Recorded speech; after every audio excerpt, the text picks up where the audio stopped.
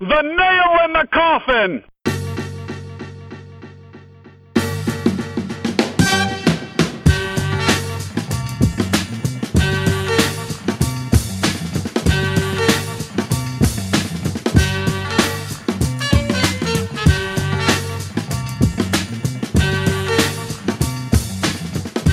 All right, welcome to the Nail in the Coffin. Trev, welcome back, buddy. How is dad life treating you?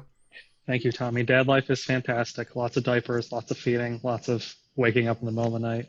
It's everything a guy could ask for. A+. Hey, good to see Teddy Ballgame there on the Zoom before we got started. Looks like he's doing well. Oh, yeah, he's a stud. He's doing great. Speaking of doing well, as we're waiting to start recording, we see the Indians with a nice little walk-off to officially punch their ticket to the postseason. Figured it'd be a good night to talk about that and maybe a little Browns too. We are joined tonight by our friend from waitingfornextyear.com, Joe Gerberry. Joe, we've been all on Waiting for Next Year now for, about 3 years, and I think this is the first time you and I have ever had like an actual audible conversation. How are you, sir? I'm doing well. Yeah, this is first time talking to you guys. I did do a video with Jeff Nomina when he was with us and Craig, but that's been the extent of my verbal contributions to WFNY. There have been a lot of articles out there, but nothing in podcast form except for that. So, yeah, Joe does. Welcome. Yeah, that's right. Joe does plenty of writing, a lot of editing, a lot of work behind the scenes, and it was good for some conversation in the WFNY Slack as well. When my productivity at work is being killed. Joe, we got the Indians tonight. We got the Browns tonight. What do you want to start with? I'm good to start with Browns. That was what I was brought to WFNY for, but I do a little bit of both. So we can start Browns if you want. All right. What do you make of the Kevin Stefanski regime so far? 2 games into the season. I'm enjoying it thus far. I said numerous times in Slack that the best way I can put it is that Freddie got us, but Stefanski gets it. And that's probably the best way I can put it as far as judging these guys and the team so far. He just seems like he's got he definitely seems well more put together than Freddie ever was. Has a game plan that he's bringing forth. The first week obviously didn't go well, but going up against Baltimore and with the injuries that this defense had, it wasn't going to be a good game to begin with, and then the injuries definitely took it down a notch on those. But I'm enjoying the returns thus far. The offense looks great against Cincinnati, but again, it's also a little bit against Cincinnati. So, yeah, Trev, what have your thoughts and main takeaways been so far here through 2 games? Well, I think game 1, it just seemed like a fucking buzzsaw. There was a couple obviously crabby mistakes early on, and I don't know. I was at the point very early in that game where I'm like, fuck it, I don't even need to watch the rest of the season. I'm done with them. I was just not feeling very good. And then, they had a short week and looked decent last week. I think I thought it was kind of weird because I felt like a lot of the talk after that game was how good Joe Burrow played, but I don't know. It took him 61 pass attempts to get 300 some yards and never really got him for like a big play. And I thought, I don't know, they gave him a whole bunch of yards to Joe Burrow and 30 points, but I honestly thought the defense even looked pretty solid. So far we haven't been plagued with any of those those sort of Freddie type moments from Freddie and Hugh type moments over the last few years where you're just sitting there wondering what the hell the coach is doing. So as far as Stefanski, I can't complain about anything. Yeah, there is something about becoming the Browns head coach, it feels like, that makes people want to prove that they're the smartest guy in the room. It's just Stefanski's 2 predecessors that you just mentioned certainly prove that time and again, and I got very concerned that we might be heading down that road again with the fake punt against Baltimore. But that was, I feel like, through 2 games, the only really Brownsy moment we've had so far. Couple of things have jumped out at me. It feels like the team just looks a lot more organized. I haven't seen a lot of terrible clock management, misusing timeouts, having to waste timeouts, terrible challenges, confusion, indecision, just all the things that have plagued the Browns in the last couple of years. I mean, I know they got their doors blown off against Baltimore, but that felt a lot more circumstantial than anything self-inflicted by the Browns, which a lot of their losses have felt like, especially in these last couple of years. And there really wasn't, to me, a whole lot to panic about with Baltimore. Anybody I talked to before that game, I said I wouldn't be stunned if this gets ugly, because you're looking at a situation where it's hard enough to implement a new system in a normal off season, and obviously this is one where you had no OTAs, slimmed down training camp, no preseason games. You're running a skeleton operation here, trying to get ready for a season, and you're going against a team that's a Super Bowl contender. And on top of that, the Browns went into Baltimore last year, and that was, one of the highlights of their season. So, Baltimore's probably got that in the back of their mind, and their season, they had this great regular season, and it ended on a terrible note in the playoffs when they gagged against Tennessee. So there was never going to be any situation where, you're going to sneak up on anybody there.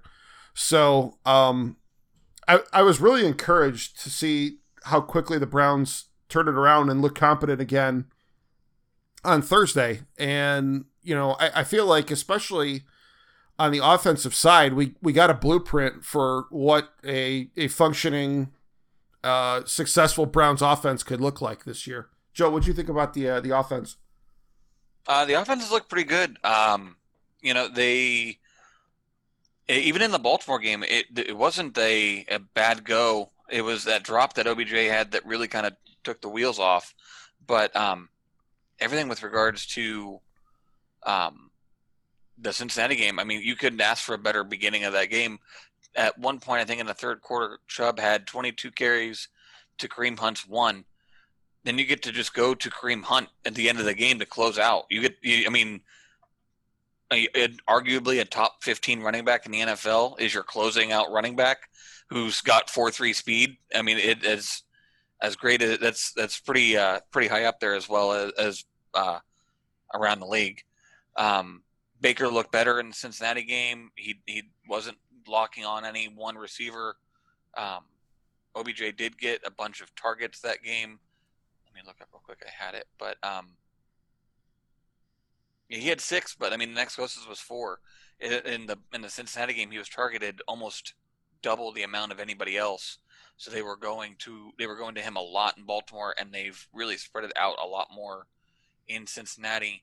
But they also cut down on Baker's attempts. They didn't need him to do too much, which is really, it sounds worse than it actually is, but you really don't want Baker at this point in time, until he gets a little bit more confidence back, to be pitching you out of games. When he starts flinging it downfield and to the sidelines and things, that's when he's got some problems. When he's working in the middle of the field, running those quick slants, that's when he looks the best, and that's what they had going against Cincinnati. That quick offense is off the play action. Everything is really what he does best, and that's what they had going. Trev. And one thing, one thing that stood out, and you mentioned it, sort of, how good Chubb and Hunt both looked. The offensive line has looked pretty damn solid so far. Last year there was a few, there were a few sort of like random metrics that people kept citing to sort of imply that the offensive line wasn't terrible. And I remember watching it, I'm like, you don't need to see like how long Baker has in the pocket to know this offensive line isn't good. So they addressed it in the offseason, obviously. And I think early returns so far are pretty damn solid. Even in Baltimore game, I thought the offensive line played admirably. I mean, they sort of ran into a buzzsaw just across the board. But the offensive line was sort of the least of their worries. And to your point, Joe, having, if you're in, a game that you need to salt away in the fourth quarter, to have a guy that's as good as Kareem Hunt completely fresh on the bench after Nick Chubb has just been, beating them up for 3 quarters. It's an incredible luxury. I don't know if there's any team in the league that's got anywhere near that. I know I texted you, Tino, before the season started that I was reading Peter King, and he sort of gave his preseason predictions and whatnot, and I think he picked 11 teams in the AFC that he considered contenders, even like remote contenders, right? And like I think Miami was one of them, and Buffalo's pretty good, but I was like, if you're putting these teams in there, Cleveland has to be in. But then he also said that he thinks Mark Ingram and J.K. Dobbins are the best 1-2 punch in the league, and I don't know. That's where sort of blew it for me at that point, Peter. Sorry, Tino, to your fellow Bobcat. I'll address this at the next alumni meeting. Yeah, about that offensive line, Jedrick Wills, I'm really encouraged so far. A lot of questions for 2 games in about him, having to get settled in at left tackle. So far so good. If you're a casual fan, just tuning in on Sundays, watching these games, and not breaking down the all 22.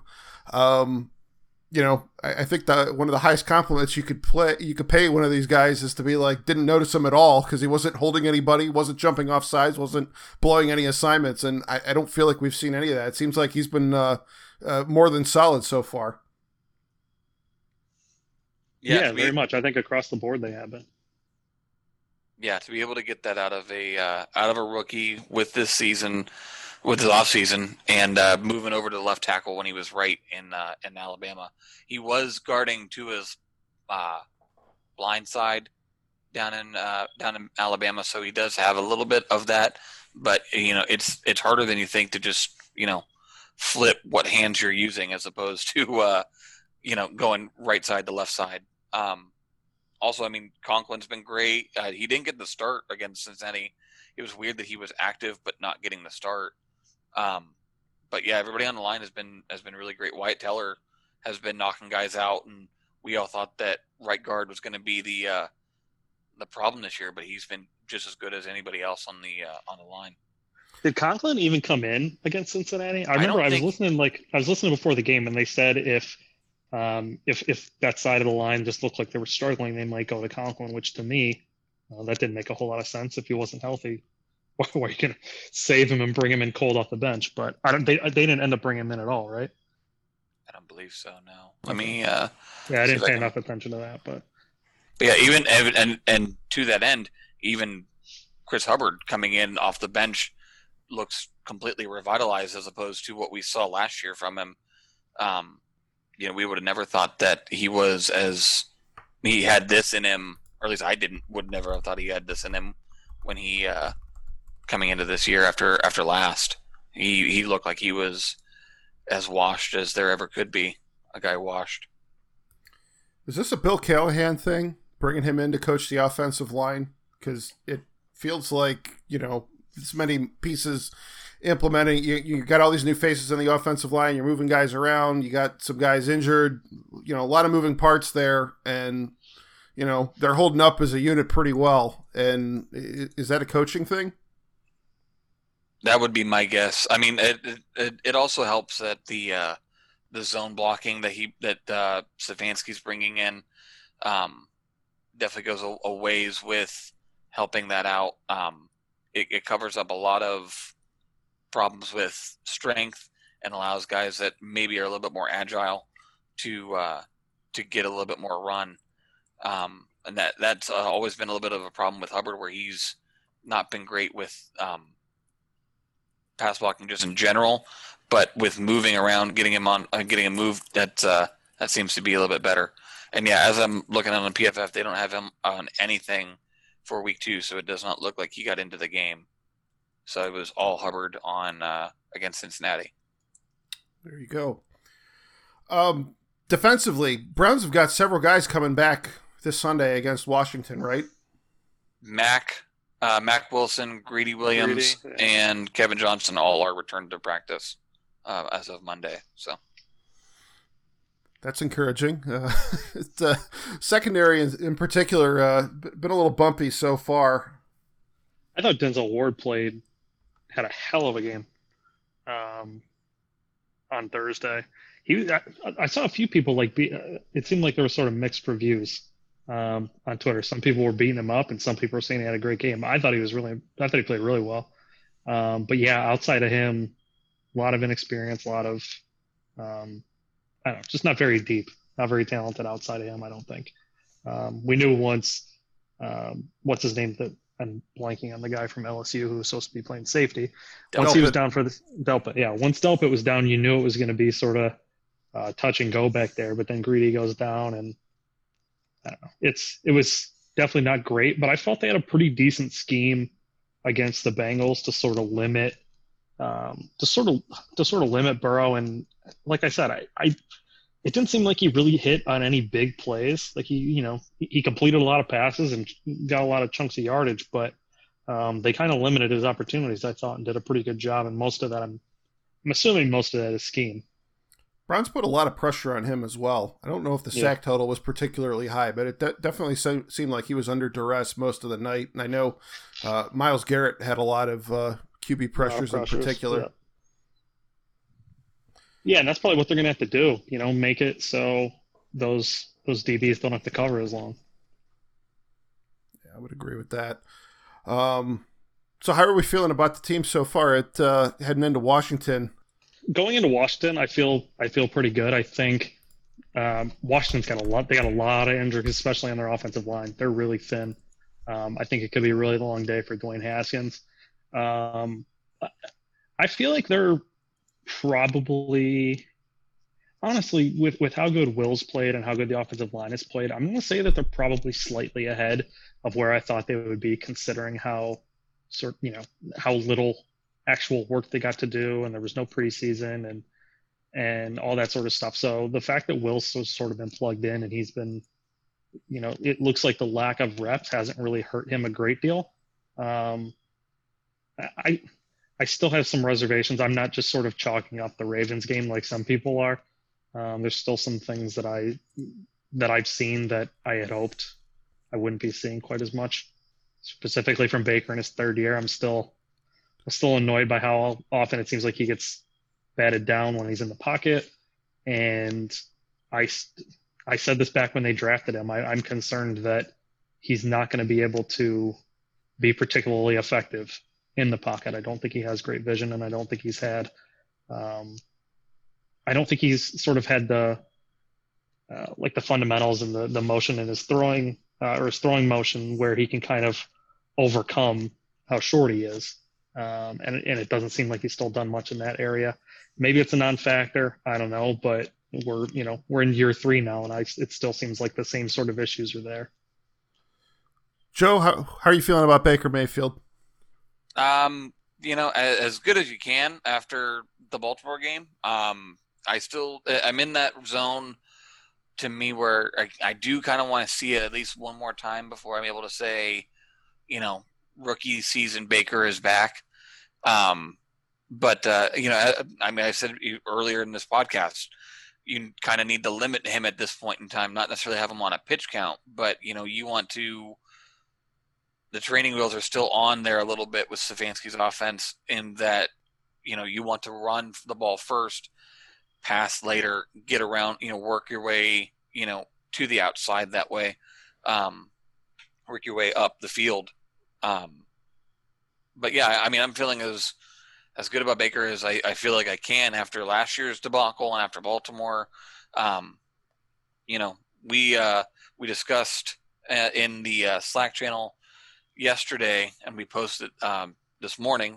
We're recording this on Tuesday night, but it's still up on the site about just the top QBs in the league, who you would be going with today and who you'd be going with over the next 5 years. And we had Baker probably, as a general consensus, right around, in the top 10 of QBs that you'd want to pick for the next 5 years. Obviously, it takes guys like Brady and Breeze and Rodgers, who are kind of in the twilight of their careers.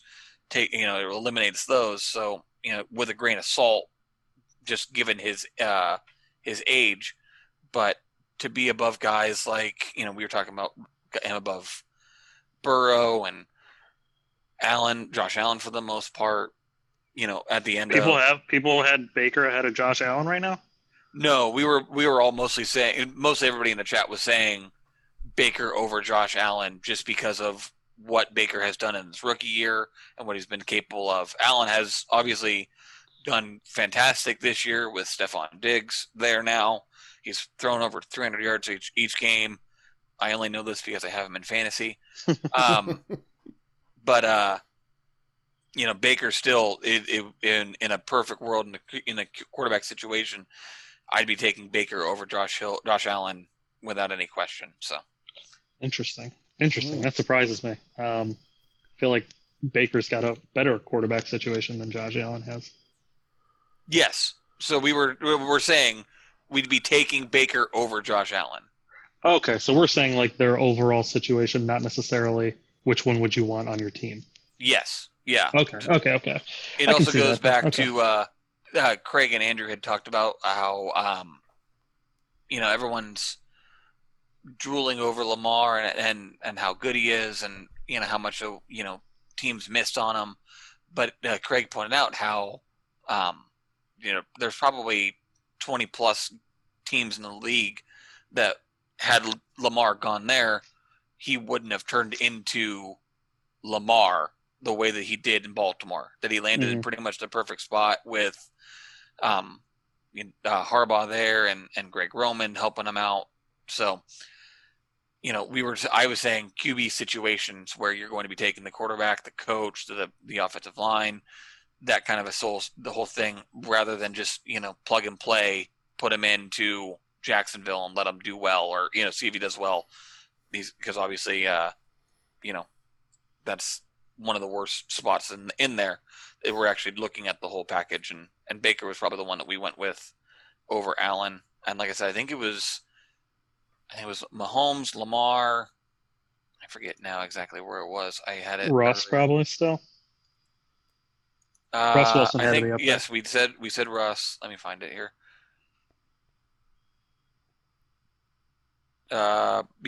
Mahomes, Lamar, Russell, Kyler, Deshaun, and then Dak, actually, was who we had. So, yeah, that's 6 guys ahead of Baker, basically. So, that's who we were talking about taking. Yeah, I guess that's fair. All right, so look, if we're gonna start looking league wide here, what have you guys made of the play around the league so far through the first 2 weeks? Because there have been 2 things that have jumped out at me as I've been watching other games not involving the Browns. Number one, the injuries have been brutal, particularly this past Sunday. And the first quarter this past Sunday was a fucking bloodbath. If you're following on Twitter, it was just chaos. That, and specifically with like former Ohio State players, which was really strange as well. And the other thing I would say I've noticed is, for not having a preseason, I don't feel like a lot of these games have been as ragged as I thought they might be. I feel like the play has actually been, the quality pretty of play has been, yeah. I agree with that. I think the quality of play has been pretty solid across the board. I mean, you had like the Falcons Cowboys game this week was hilarious on so many levels, but it wasn't because it was bad football or anything, just dumb. I don't know.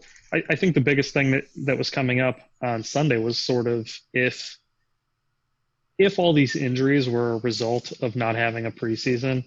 And my initial reaction was, yeah, there's probably something to that. But the more I think about it, I don't know if that actually matters or not. I think it's generally just more that the guys weren't, they probably weren't as conditioned as they normally would be.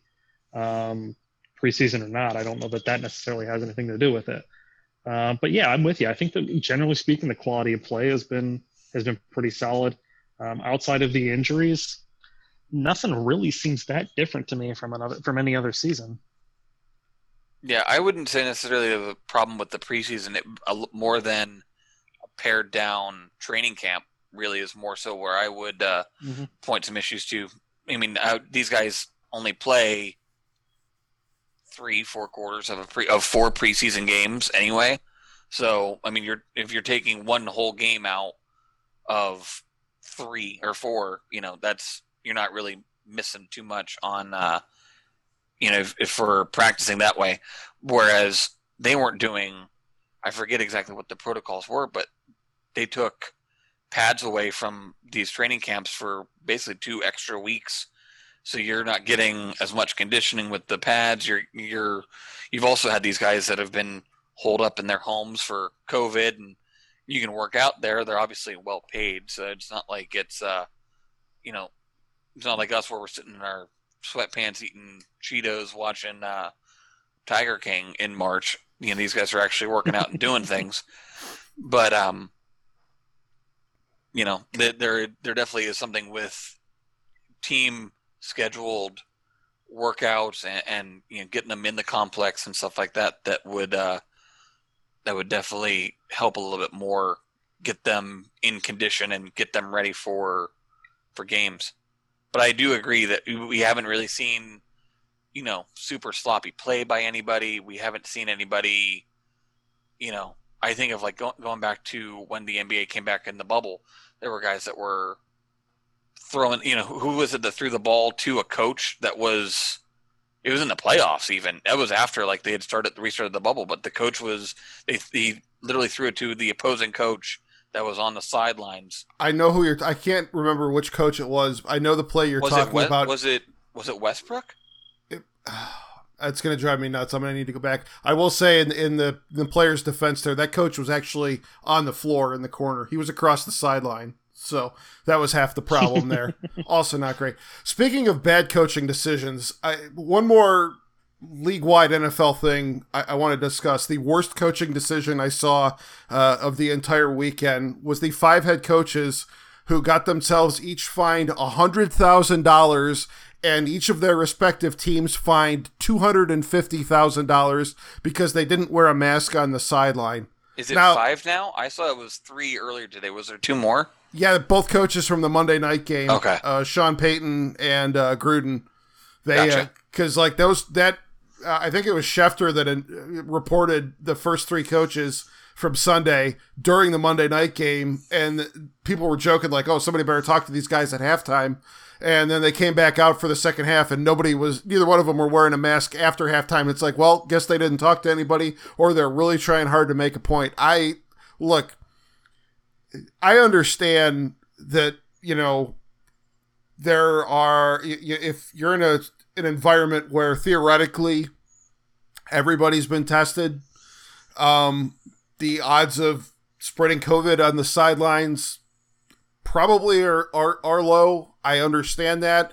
And I understand that there are mixed messages where you're telling a coach that he has to wear a mask on the sideline when, like in Dallas, there's 25,000 people in the stands. I get that. But at the same time, like, you have a negotiated agreement that there are rules in place that you have to wear this and you're going to get fined. Like, I can't think of a dumber way to lose $100,000 out of my own bank account than just like not wearing a mask for 3 hours. Like, regardless of what you think about. A little bit of devil's advocate here. Go ahead. I need to hear it. Not even really defending it. I'm going to throw this out here, and I don't know if this is. It's the first thing that pops into my head, but I'll be honest. When I go places wearing a mask, and I'm talking to someone else wearing a mask, there are times where it's very difficult to hear what they're saying or for them to hear what I'm saying. So if I'm a coach, like talking into this headset, especially if it's in like Dallas where, there is a crowd and there's noise, it's not necessarily quiet, and I'm trying to talk, if I'm those coaches, I can 100% understand why they would just pull their mask down and be like, fuck it, I'm not dealing with this all game. The thing is, though, like, I'm pretty sure everybody that got fined, they were not like wearing the mask and then just pulling it down selectively to like get a message across. It was like, that's my point, though, is if they start, like, if I pull it down a few times and put it back up, after a while, I'm just gonna like, fuck it, I'm not doing this. I don't have time to like keep thinking about this all game. I'll pay the fine, whatever. It's $100,000. Yeah, they make $8 million. If they do that every game for the entire season, it's a 10% fine. Basically, it's 10% of their salary. Well, if you could afford to punt that much money away, God bless you, I guess. Yeah, we've learned a long time ago. Let's not look at professional sports fines in relation to how much you and I make. It's monopoly money. It is. I mean, it is. But I wouldn't be surprised. I wouldn't be surprised if a lot of the teams are just like, if the coach has an agreement with the team, like they'll pay it for him. I mean, you don't want to look like Octonaut Andy Reid out there with the giant, screen in front of you. But I mean, that doesn't block. I think it's something else. That it's a whole. It's wild that was like the first game of the NFL season, and that was like the biggest thing anyone was talking about. Right. I want to know, by the way, I want to know what technology or what product he had to prevent his mask from fogging up in the second game, because he did not have the same problem with that. I'm talking about Andy Reid. He did not have the same problem in the second game that he did in the first, because it is an absolute nightmare for me when I'm wearing glasses and I put a mask on. And glasses is terrible. It is awful. It drives me nuts. I've just kind of like plan my day around now. Like if I know I have to go somewhere and I know I'm going to be wearing a mask, it's like, okay, got to be able to wear my contacts at like, whatever time of the day, because mask and glasses together, no good. So we're talking probably a little more about masks than we would have liked. But one thing I've heard is if you twist the little ear thing before you put it around your ears, it creates like a vent on the sides so that the air doesn't blow up. It blows up the sides. So you glasses guy, try that and let me know what you think. I'll give that a shot. I do contacts now. I work at a public school, and I've worn glasses pretty much forever whenever I'm at the buildings, and then I started wearing contacts when the kids came in. And as soon as the kids come back, people were confused as to who I was, because I didn't have my glasses on, so the mask covering it, glasses and everything, and I just had to go to contacts. I can't wear it with glasses; it's too much.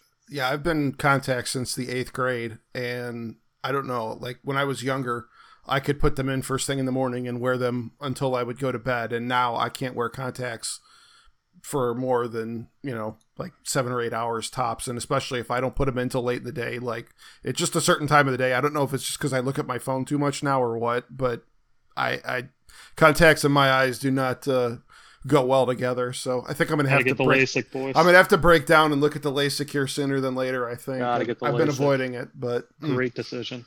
Yeah. All right. Well, we have covered the Browns. We have had some mask best practices. What do you say we talk about the local professional baseball team, the Cleveland Indians? We actually got started here a little later than we had originally planned on because we wanted to watch the extra inning heroics, and Jose Ramirez coming through. Joe, what a stretch run for Jose. He's been on a tear like no one else has been.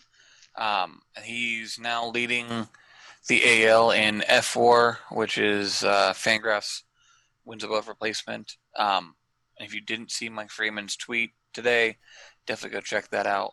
But yeah, there's been no hotter hitter in the bigs almost than Jose, and really honestly has put himself, if not in the lead, at least in the precipice of winning the MVP here in the AL. And it's looking a lot like it. Tonight's game definitely goes a long way with some of these voters, because they're going to look at recent success, and especially over Jose Abreu, who also homered this game to keep pace with. I think they are tied for the home run lead in the league, possibly. So yeah, Abreu and Anderson they've both been pretty high on the list for the whole season, and I think general consensus, it sounds like they might split some votes anyways.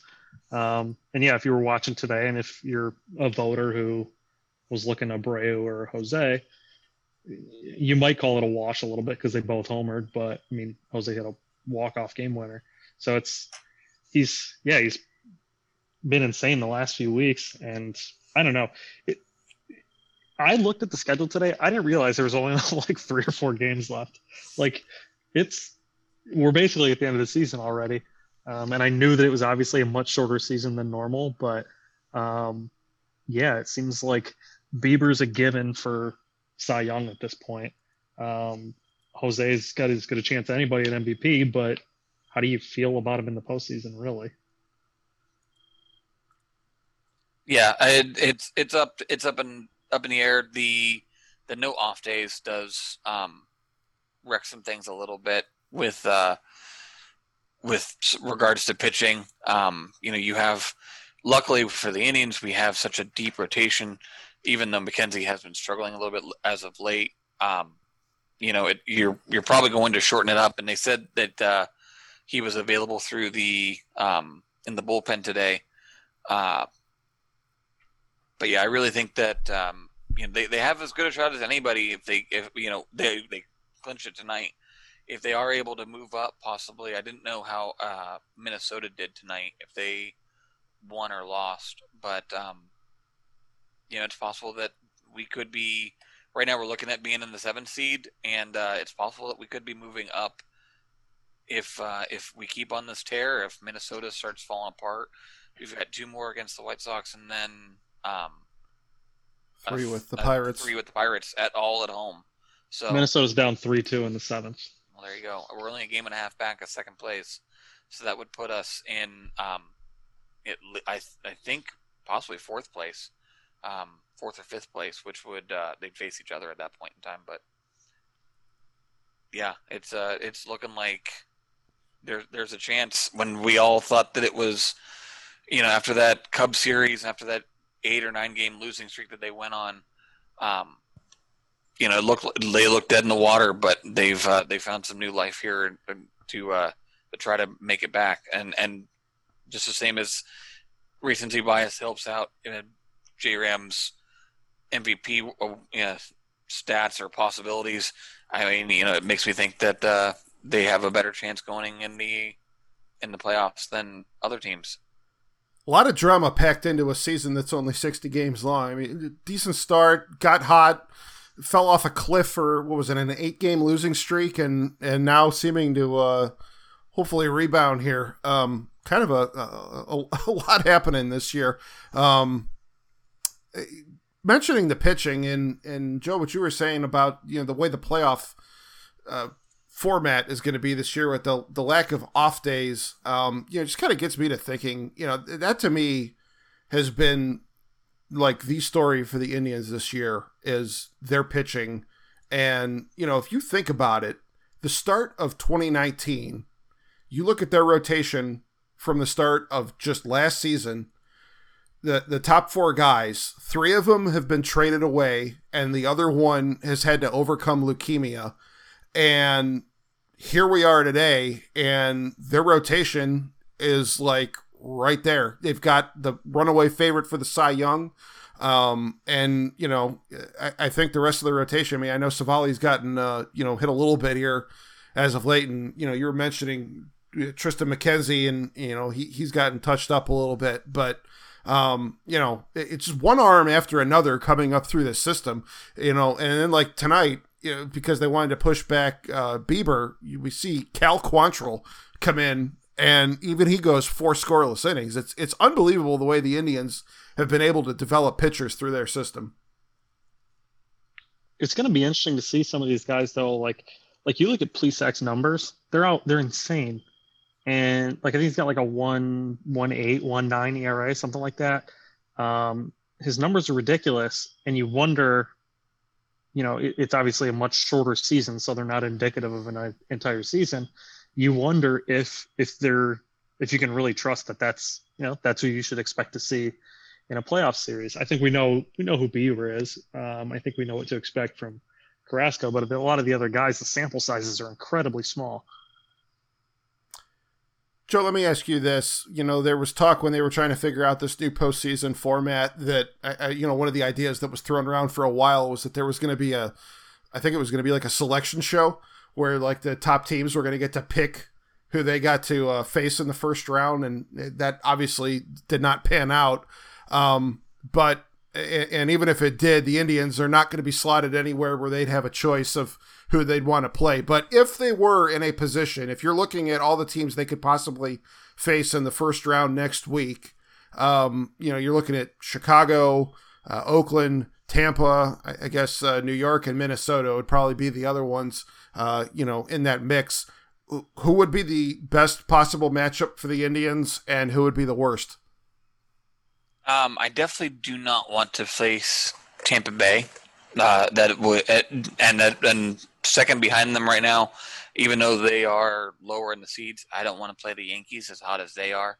Tampa Bay has just always faced us just so strongly, and they have, it feels like 5 extra players on their roster that they're just getting, you know, that they're getting home runs for or scoreless innings from, that they're able to pull the bunny out of the hat numerous times, whereas the Yankees just are a clobbering mess now that Giancarlo and Judge are healthy. Honestly, after this series, as you know, today and yesterday, we'll see what the next 2 days. I'd probably want to face the White Sox. They seem the most vulnerable. Their rotation's not as great behind Giolito. They do have some good arms. Reynaldo Lopez had a good game today for them. Keuchel's a lefty who's pretty crafty. Obviously, not. It remains to be seen what he's been able to do outside of Houston and trash cans or whatever they have going on down there. But he's been hurt a lot this year, so it's tough. But yeah, the top 3 I don't want to face right now would be probably Tampa Bay, New York, and the Twins. They're just they've been throwing nails up as well. But yeah, White Sox, I'd be okay with. A's and probably the Astros are where I'm hoping to, not necessarily hoping to get, but looking forward as much as you can be to facing those guys. Yeah, Minnesota makes me a little nervous. Indians have not fared well against them this year. Of course, the last series they played with the Twins was probably about rock bottom of the season for the Indians. Yeah, we'll see what happens. Trav, do you have any preferences who you'd want to see next week? I personally, I probably agree with Joe. I think the White Sox probably are a relatively favorable matchup. Honestly, I haven't paid a ton of attention to the overall standings and like how things can sort of hash out and what matchups are out there and possible for them. It kind of seems like anything is essentially up for grabs, so they could be playing anybody. It is weird having playing only AL Central and NL Central teams for the entire season, even though just a short season. I do feel a certain level of detachment from the rest of baseball this year, and I feel like as a fan who's back in the day when I was probably 20 years ago, I'd be watching Baseball Tonight every night, and I could tell you like everybody's lineup and every team, and I don't have that now. And it's like if they're not a team that the Indians are facing at some point in the season, it's tough. Yeah, that's another thing. Like I watch a lot of Indians games. I don't watch a lot of baseball in general. So I saw earlier in the season the Yankees were incredible. They were just sort of blowing everybody out, and then they had a major skid and they dropped down to the 8 seed, and now they're sort of back in it. And I don't know. They're a team that their lineup will just worry me as long as they're healthy. And quite frankly, I can't tell you how healthy they are right now, so I don't know. I don't know if they worry me or not. Minnesota's one. Their lineup scares me. I don't want to go against them. I guess they're probably the one I would want to avoid if I could. I said this on the Waiting for Next Year's Slack, I think yesterday. It has to line up, even with this new format, that Minnesota ends up playing New York in the first round, right? Like that happens every year to Minnesota, no matter what they do in the regular season. Every year, it's just. All right, we're in. Oh, God damn it, we got to play the Yankees again. Son of a bitch. Yeah, no, I'm with you. Who knows? I'm honestly, this is the first I'm sort of hearing, and it's kind of embarrassing to admit as I'm on this sports podcast.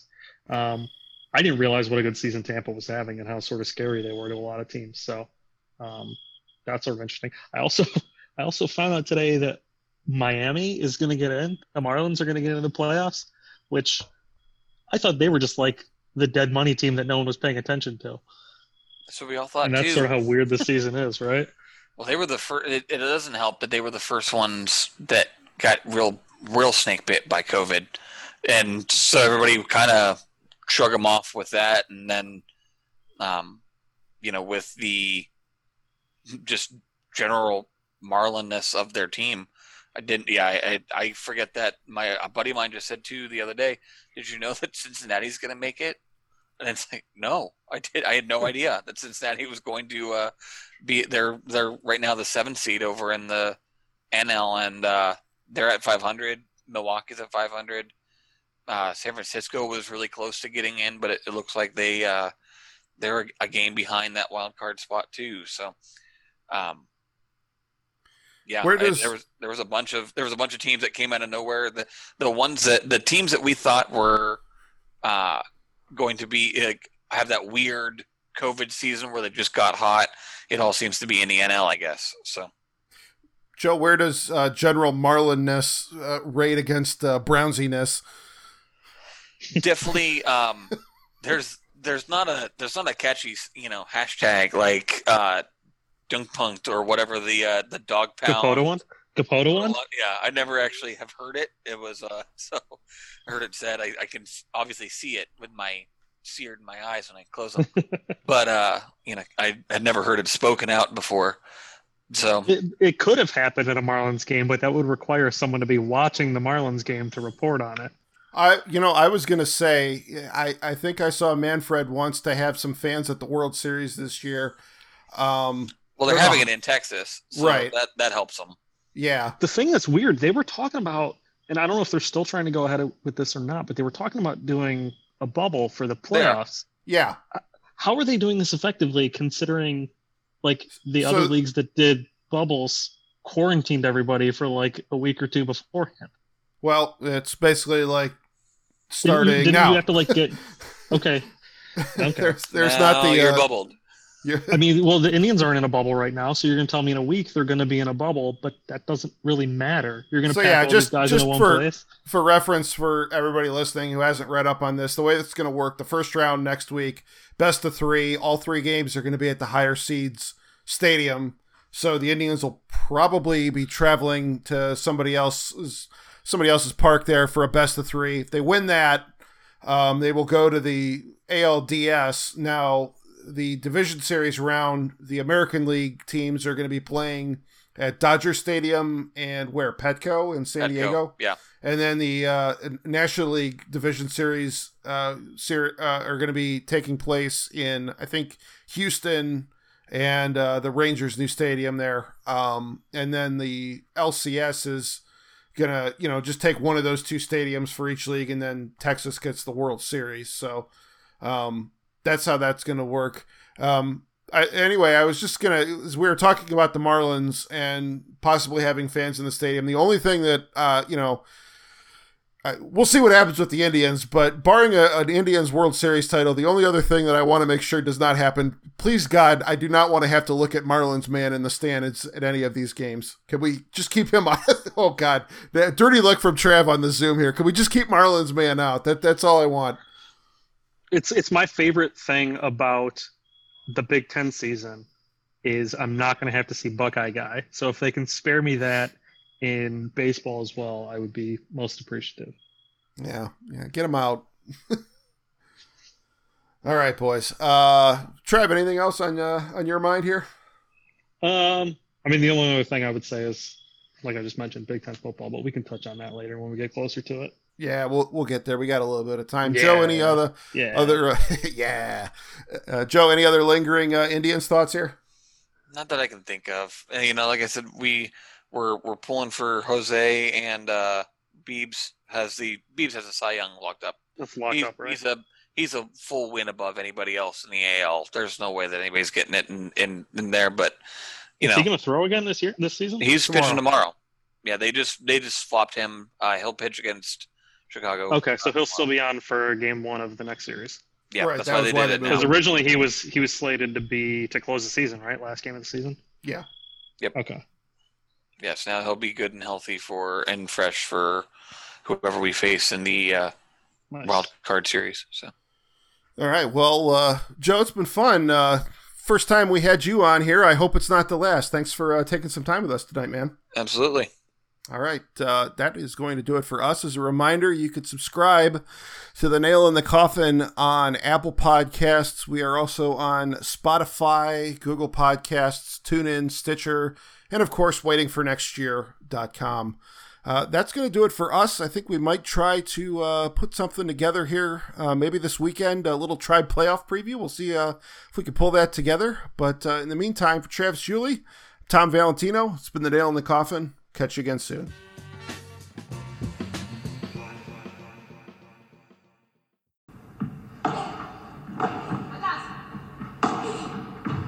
Hey there, and welcome to the Joy of Paddle podcast, hosted by me, Minter Dial, a veteran of the paddle tennis world, and sponsored by Paddle 1969.